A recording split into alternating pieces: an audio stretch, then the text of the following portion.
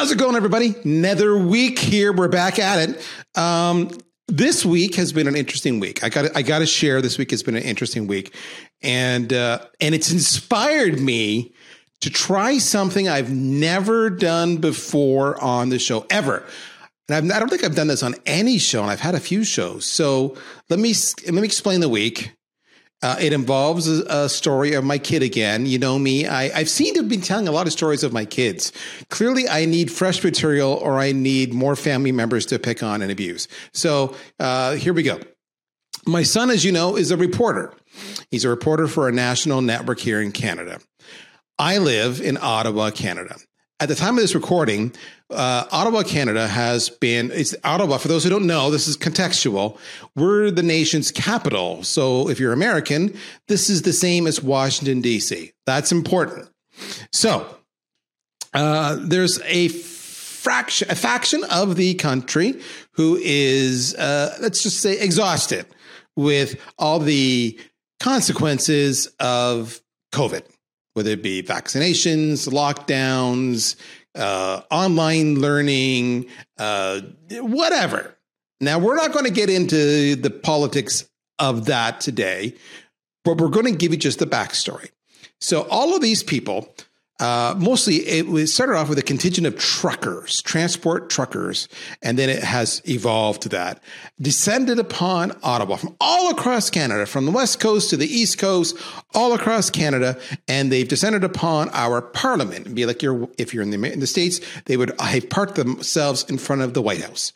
But what you need to understand is there's about 10,000 people here. Big trucks, 18-wheelers, RVs, lifted pickup trucks. We got Confederate flags. We got everything going on, which is funny because we never had a Confederacy in Canada. But there you go. There's the influence of having a neighbor like the U.S. right beside you. So life is always full of stories. And our parliament is not designed to have this much traffic in front of it. You know, it's just a tiny little street in front of it. People are amazed at how small it is. So the people are spilling into the adjacent neighborhoods. And it has become kind of an us versus them. They're honking their horns nonstop. And it's violent and it's emotional and there's anger and there's fighting and it's just not a pretty thing. Okay, so that's the setup. Now that all happened on the weekend. My son was assigned to be one of the two reporters for the national network to go out into those crowds and report. Now, you understand that this segment of society are not fans of MSM. Mainstream media is the enemy. So my son is out there and he's got a cameraman and, of course, lights and all this kind of stuff. So it's pretty obvious that he is mainstream media and he's not well liked and he's around this very riled up crowd. It's so dangerous that they send him out with bodyguards. And so as a parent, it's an interesting story. And you're going, you know, son, I'm proud of what you're doing, but maybe you should go into marketing instead of media. Just throwing that out there. It's a little safer. All right. Why does this matter? It matters because what's happened it isn't as much what's happening there as what's happening on social. So on social, you've got, you know, all these alt-right communities doing their thing, talking about the protests. And then you've got those who aren't alt-right, and they're all over Twitter and Reddit. And the Ottawa Reddit has been crazy. They've been brigaded. They're up to almost 100,000 comments on their threads about this. It's crazy. And it's been an amazing exercise to watch this back and forth of the social and the brigading and just the opinions and the perspectives. And so that's my framework. And I thought, who can I get into it with based on what's posted on social where we may or may not agree and we can have a heated conversation, but without bodyguards. So I said to myself, who do I know that's a strong-willed son of a bitch who's got opinions and isn't afraid to put them out there, who I respect? So that's going to make it even more interesting. And if you haven't guessed who I'm talking about Jake Dunlap. Jake, welcome to the show. Oh, I love that. Great setup. And I'm looking forward to the conversation. It should be fun. Okay. So we're going to use... Your son is safe, by the way. Your son is good. Nothing too crazy. Good. He did get swarmed more than one occasion, and they had to pull them back into the off-site to protect them.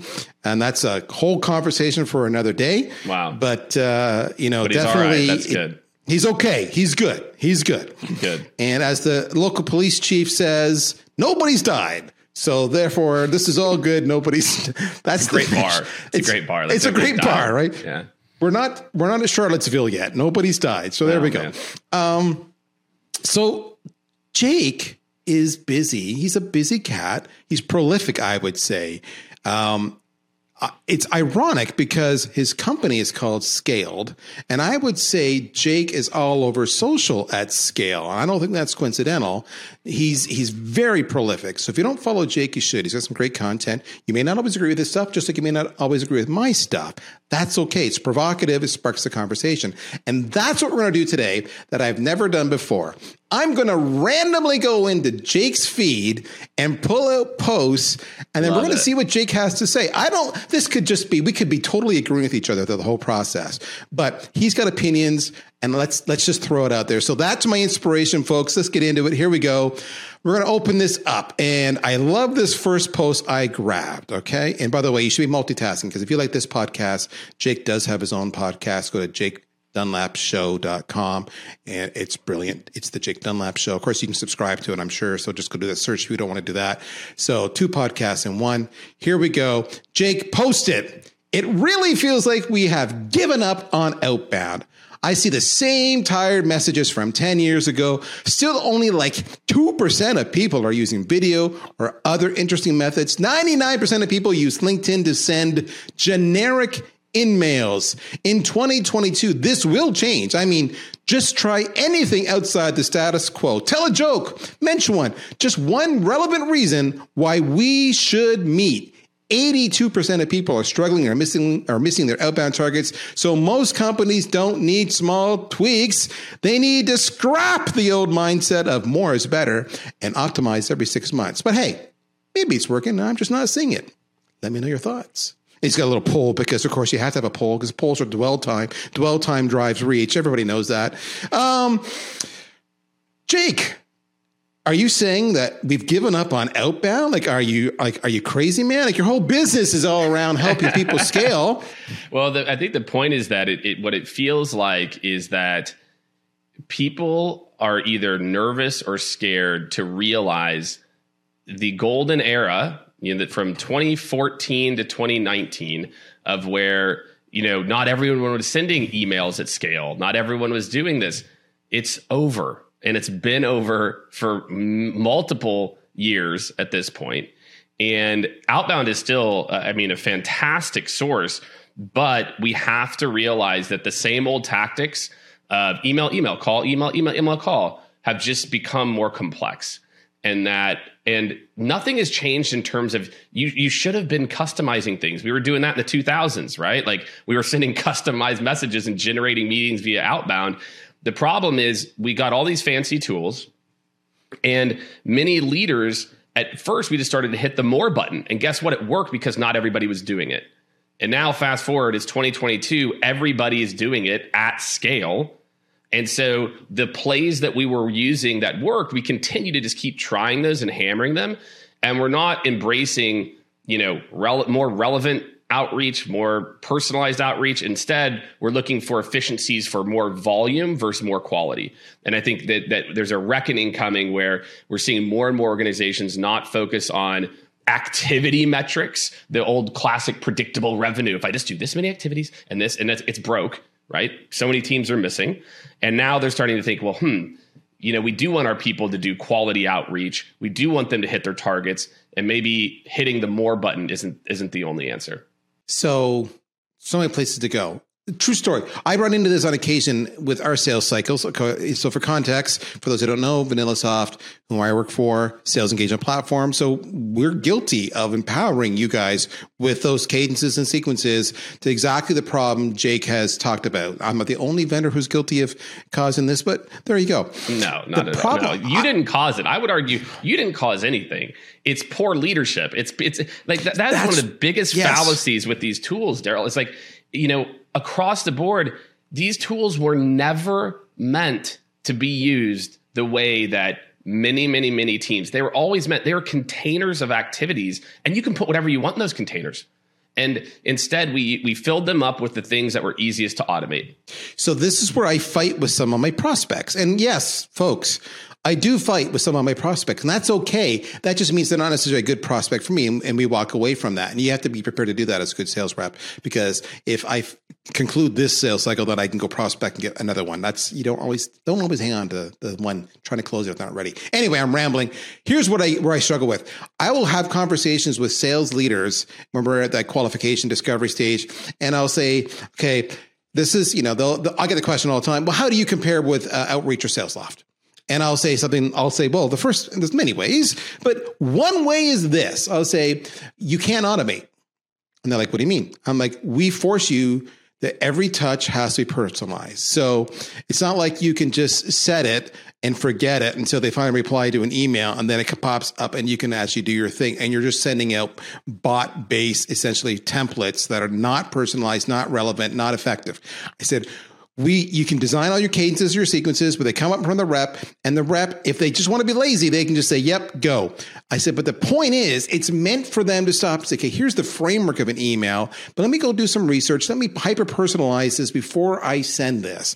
As you said, it's a container for activity, but we don't allow the rep to abdicate their responsibility to make this outreach, this touch, relevant and compelling. And I've lost more deals than I can shake a stick at, because they're saying, I don't want my reps being trained monkeys, having click a button, click a button, click a button. I just want it to be all automated. And I'm like, your conversions are going to suck. Your conversions are going to suck, and you're going to come back to me, and you're going to be blaming my tool. So what do you say to that, Jake? Do you think am I right? Am I wrong? I don't care if I'm wrong. Here's the point. My friends, marketing automation can do everything you want. If you just want to send emails, just go invest in Marketo or HubSpot or Pardot or insert, Constant Contact. I don't care which marketing automation platform, and just have emails go out from reps' names where you've put custom field 1, 2, 3, 4, 5. Like, that's existed for a long time. You don't need a sales engagement tool for that. And I think that's I don't know what the issue is of why that's such a difficult, kind of construct to comprehend. I actually think it's a great policy. I like it. All right. So you say here in your post, and then we're going to go on to the next post, folks. We won't dwell here too long. Speaking of dwell time, still only like 2% of people are using video or other interesting methods. That jumped out at me. I'm there with you. Why? Why the hell are they not using other interesting methods, let alone video? Yeah. Or audio messages. I think video in particular. A lot of people, think it's just like, look at social media, right? I think Twitter is 10% of people produce content, maybe less. I think LinkedIn, something like 2 or 3%, Instagram, something like that. Maybe Instagram's a little higher. I just think most of us are when it comes to putting together a video, I think that there is a limiting belief that, oh my gosh, it's just like how, you when you listen to yourself on the phone, you're like, oh my gosh, this is brutal. And then whenever you see yourself on video, until you get kind of used to it, you're like, oh my God, my face is red, or I have a pimple, or whatever, insert whatever, insecurity. So I think for a lot of people, videos may be a little more vulnerable for them. And they're not thinking about the outcome. There's a rep I remember I was talking to, she worked at Adobe. Her whole prospecting, she sent 20 videos a day and crushed her number. That's all she did. She just sent 20 personalized videos, and then she'd follow up with video, and then I think she had some emails, I think, or maybe a call or something mixed in there too. But video is just such a way to create a more human emotion to an email, right? And I was talking to this other rep at Demand Base, and he's killing his number, and he uses video on Twitter. He sells into marketers, and he'll send them a video, but he doesn't sell. He doesn't ask for the meeting in the video. He just adds value. Hey, I saw this and this. I really enjoyed it. Thought you might enjoy this thing too. So I just think people are, it's our own insecurities of why people are nervous. They don't have a good construct, even though the reality is it's like the same thing that goes into a good email. Like you catch their attention up front, try to add value to hook them in, make sure that it's something that's engaging. It's not too long. So I think just a lot of people are nervous about tools that are new. And again, guess what you can't automate? Videos like at scale. Now, I have seen some really cool deep fakes lately. That there's companies that are developing these prospecting tools that are deep fakes where I can just say a name and it'll make my lips look like I'm saying your name. So that's the next, that will happen. I'm sure that'll be a thing for a long time. So long story short, I just think it's a nervousness, and the leaders themselves never did it. So they're even more nervous about doing it. It used to be seen as more of a gimmick or a campaign versus a consistent part of strategy. And I think those are some big reasons for it. I love video, guys. So here's what you need to know. Mom and dad raised us to be polite. Sounds stupid. And, remember they would hold your hand when you were a kid, and they walk and they say, hey, this is Mr. and Mrs. Smith, Billy. And look at them in the eye, shake their hand, and say, nice to meet you, that kind of stuff. And if someone someone talks to you, then you acknowledge them. Someone talks to you, you acknowledge them, right? You see these things? This was instilled in us from the very, very beginning. So here's what happens, kids. When you send me a video on LinkedIn, mom kicks in and my manners and my guilt overwhelm me, and I'm compelled to respond to you. Even if it's just to say, yeah, no thanks, I will respond to you. The other thing you need to know is that exactly to what Jake said, he said two things that were really cool. He talked about using video above and beyond just say LinkedIn, Twitter, or what have you. The best reps I love is when I've had complete sales cycles where I send an email to them. They maybe ask me some questions. Here's my answers to your questions, and here's some more questions I have for you. And every time they respond back to me, I get a video. I don't get an email. I get a video. Well, Daryl, screen share, picture there. Let's go through your email, which is right here in front of us. You asked this. Here's my answer. Blah, blah, blah, blah. Here, let me show you the product. Bing, bing, bing. Video. And it's like exactly what Jake said. It was personal. Now, Jake said something that was really, really telling. I loved it. He's the only other person beyond me I've ever heard say this. That sounds really rude. I may not have said it out loud, but I thought it. So when he said it, I give him full credit. But he said it's the same formula. All right. So I like to use the Josh Braun example of TTTT, right? Trigger, third party, was it teach me, tell me? So my video is that, I'm going to say something that provokes you, that triggers you in the first, line. And then I'm going to drop a third party reference in there. Yeah, we work with, Disney and Microsoft and IBM and Scaled. And then I'm going to teach them something. Did you know that you can do this? That's really, because remember, it's built off the trigger. And then I tell them, which is, if you want to learn more, I got a cool piece of content. Just drop me a line and I'll send it to you. All right. That's the call to action. That's how videos become easy. You're just following the exact same freaking formula you follow in your emails. That's just a simple little trick I use all the time. Okay. Jake says, I think it's time for more and more sales and SDRs to go free agents like the rest of the economy. Sales is the last frontier for the gig economy. And I see an amazing opportunity here, not to go to work at an outsourced company, but instead to be one themselves. Not have to deal with the bullshit forecast meetings and paperwork, and instead control their own income and time doing what they love. This is going to happen 100%, and I would hire 3 to 4 people like this today. Heck, I have 40 plus clients that are hiring too who could use this. Faster ramp time because the free agent is incentivized to get up to speed quickly. Less bullshit on both sides. So there we go. Let me ask you this, Jake. Are you telling people just to become their own sales for hire, fractional sales, SDR, AE rep? And if so, do you really think people will hire them? Okay, well, let's look at, I'll already tell you what's happening. Let's talk about 2021 in particular. The explosion of outsourced SDR companies that we saw is like nothing I've ever seen. The amount of companies that are going first to outsource SDR companies and scaling, the amount of people, and you've seen these people on LinkedIn too. You know the companies I'm talking about. These companies went from like 0 to 5 million in 1 year. Everyone is looking for people who can help them. And guess what? Every marketer, not every marketer, most marketers should know their cost for a qualified opportunity.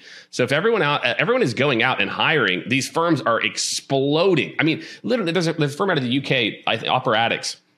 These guys went, I got like 50 to 250 headcount in like a year and a half or something. And so why couldn't you apply the same framework to you as an individual? People are already doing it with outsourced shops. It's already happening, and all those outsourced shops charge like a base salary. Basically, it's like $7,000 a person or $8,000 a person. So if a company knows their metrics and you know the space, I guess it's like you'd hire an outsourced SDR from a firm that we all know how often that works out. Why wouldn't you hire someone who's really motivated and is like, man, I'm going to get this for you? And that's right. Like, you're going to pay me on performance, or you're going to pay me maybe a small stipend or something. I just say everything else has moved gig economy, and there are individuals and people that are doing this. But it's kind of, to me, the next logical step. If we're already starting to hire firms that do outsource SDRs, well, then the next step would be really highly qualified individuals that are like, I'm not working for that firm. They don't pay me enough because I'm better than all those people. So we're already doing it. We're just doing it through firms. And so I think, people will start to realize that, sales is potentially a profession they can do that themselves. It's kind of, the funny part is, like, it's kind of like the old school model, right? Like the 100% commission sales stuff. I don't think it needs to be like that.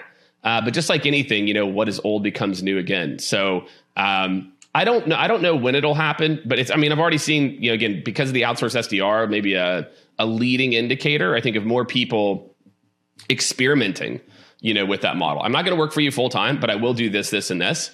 And here will be my metrics. I will manage it. Here's my territory or whatnot. And I will go out and crush for you. And you're going to pay me X% because I already know what you pay for a qualified opportunity. Why not? Then you can go live on a beach, go do whatever you want. You don't have to fill out the activity report. You don't have to sit in another one of these dumb pipeline meetings. Like, why wouldn't you as a salesperson be at least, somewhat, entertain a concept like that? The end of the TPS reports. Okay, here's the thing.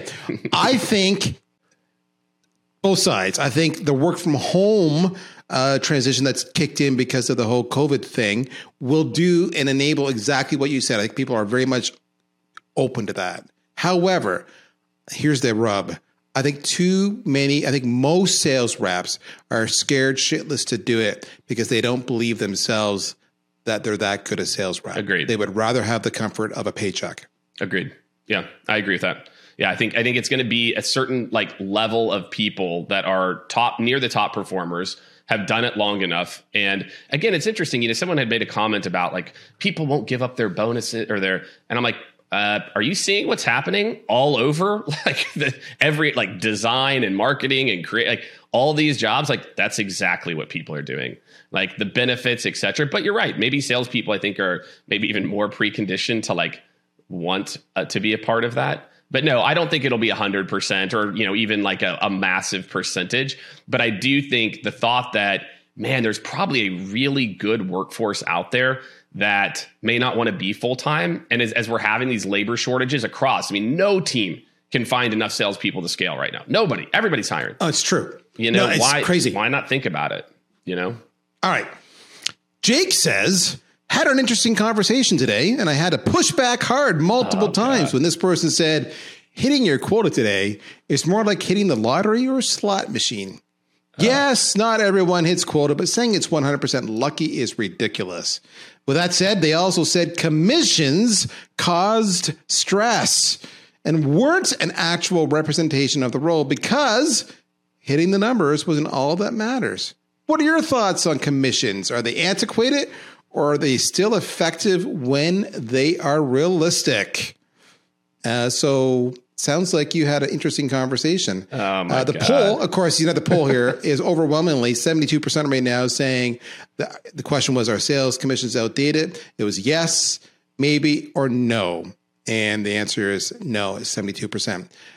What was the genesis of this conversation that you had? Daryl, I got to tell you about this, man. This dude, and I get it. It's really interesting, man. It's so easy to take a topic to fit your own narrative. And I think probably you and we both have to check ourselves from time to time to make sure we're being objective.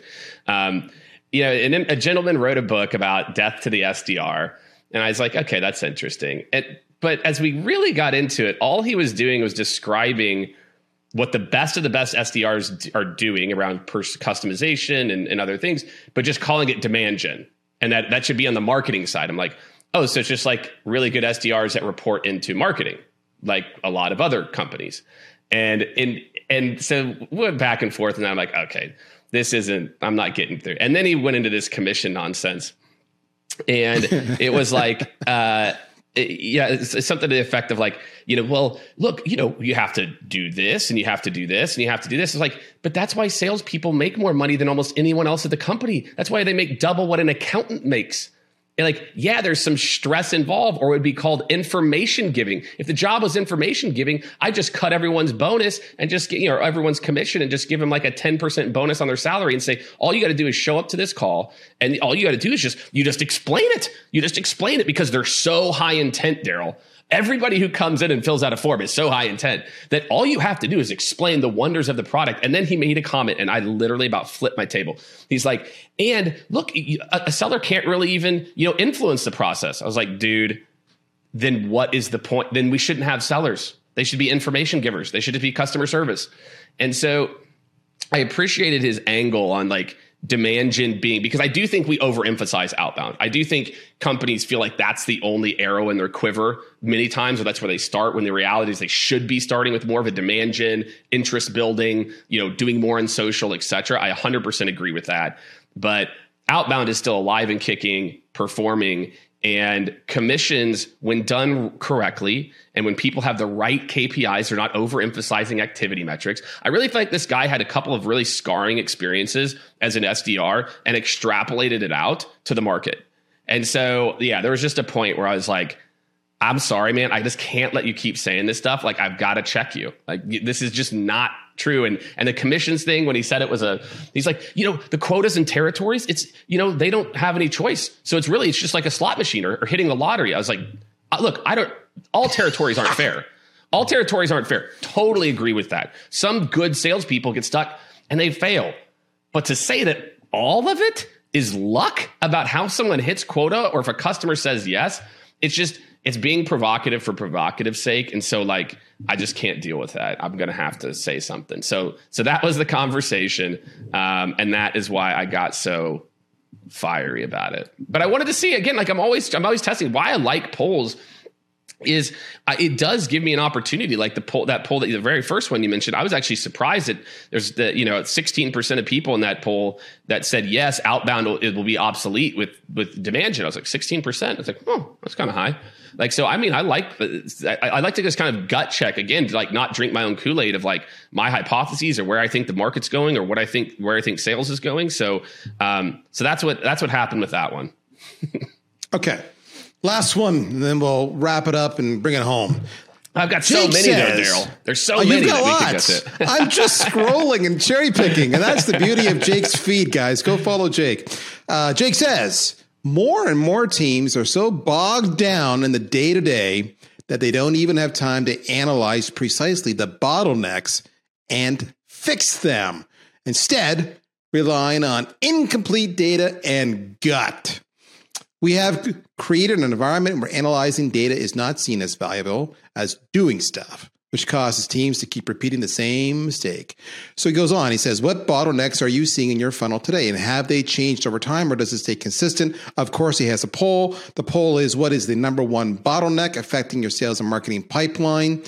He has 4 options. Is it more, the number one bottleneck? Is it you need more inbound leads? Is it you need more outbound leads? Is it you're struggling moving deals from step 1 to step 2? Or is it struggling moving deals past step 2? So what was interesting here, they said 42% they need more inbound leads, which actually I would have expected that to be number 1. Mm-hmm. I wouldn't have expected moving deals past step 2 to be the second highest one. That one caught my. So a couple of things here that really jump out at me. It's true. We rely way too much on incomplete data and gut. I had a podcast episode recently with Peter Kazanji there at Atrium HQ, because it's all about just metrics and understanding, right? And it was about, you need to use the numbers to understand exactly what, in fact, we talked about what you just said here. How am I, if I'm having a conversation, how often does that lead to a second conversation, for example, right? Understand the data so that you can actually sit back and use that as a catalyst to say, well, why does that number suck? Is it me? Is it my skill? Did I not set it up right? Did I not qualify? Whatever it might be, right? That's what the data is for. But too many people are afraid of math. And that was a conversation he and I had. So it was so wild to see you say this. But I never would have thought 29% said the bottleneck is moving deals past step 2. Why is thought that? That was like my throwaway answer. That was my okay, what's the next step in the that was my what's the next step in the process? And I think that's pretty, I wasn't expecting that at all. But to go back to the post, I'll just, the analogy I've been making a lot lately that I hope resonates is that, marketing typically runs like a performance marketing agency. And what I mean by that is if you're going to go and invest, let's say $200,000 a month in Google AdWords, right? You're going to spend 10 to 20% of that, or have someone dedicated to optimizing that machine. On the flip side, you're spending $200,000 a month plus on your sales development team. And the amount of money that you're spending to optimize it is half of a half SDR leader's job. A sales operations person who's overworked and candidly doesn't understand the tools like VanillaSoft and others. They've implemented it once, so they don't even know how to optimize. And instead, we optimize our outbound campaigns every 6 months? It's insane. Yeah. We're pumping hundreds of thousands of data points through a system that can measure, track, and analyze what's happening. And we are so slow in sales to adapt, even though the data is sitting there. You can see what's happening at 1, 2, 3, 4 based on this type of touch point or this point. And so as sales, as the customer behavior is I feel like customers are getting so far ahead of us right now because we're being trained to click to buy and everything in our consumer life that, and sales is just so slow and we don't invest in optimization. I mean, the good part is, again, for consulting firms like mine, the market is shifting to where companies are like, yeah, maybe we should hire a firm that can do this or can support us in it. But still, it's so slow. It's like a big overhaul as opposed to let's come up with some targeted tests and A/B tests and hypotheses the same way we would on our ad copy to get conversion. So I just think we have to take a more performance-based mindset and a faster optimization cycle. And you can't have demand gen on the outbound side, optimization be part-time of a bunch of people's jobs, or you're going to continue to sputter because you're not learning and acting fast enough. And that's really where that, my main point or thesis from that post was. So let's bring this home. I get asked a question quite often, and you don't have to agree with me. The question I get asked, because I have more of a marketing background than a sales background, is, Daryl, where should the CRO come from, sales or marketing?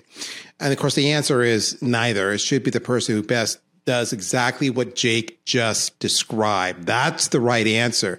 But when pushed to give an answer, I will say marketing, because to Jake's point, marketers inherently through their job do that analysis, that optimization. They know data, they know systems, they know workflows. Now, it's a bigger conversation. That's for another show. Maybe we'll get Jake back. We'll have that conversation. It'll be fun. But what I want you to get out of this is that there's lots of opinions, just like my son on the Hill, dealing with both sides, who are passionate about their beliefs and their opinions, and they're fighting and they're clashing. The only way you get resolution and you get direction is to have the conversation.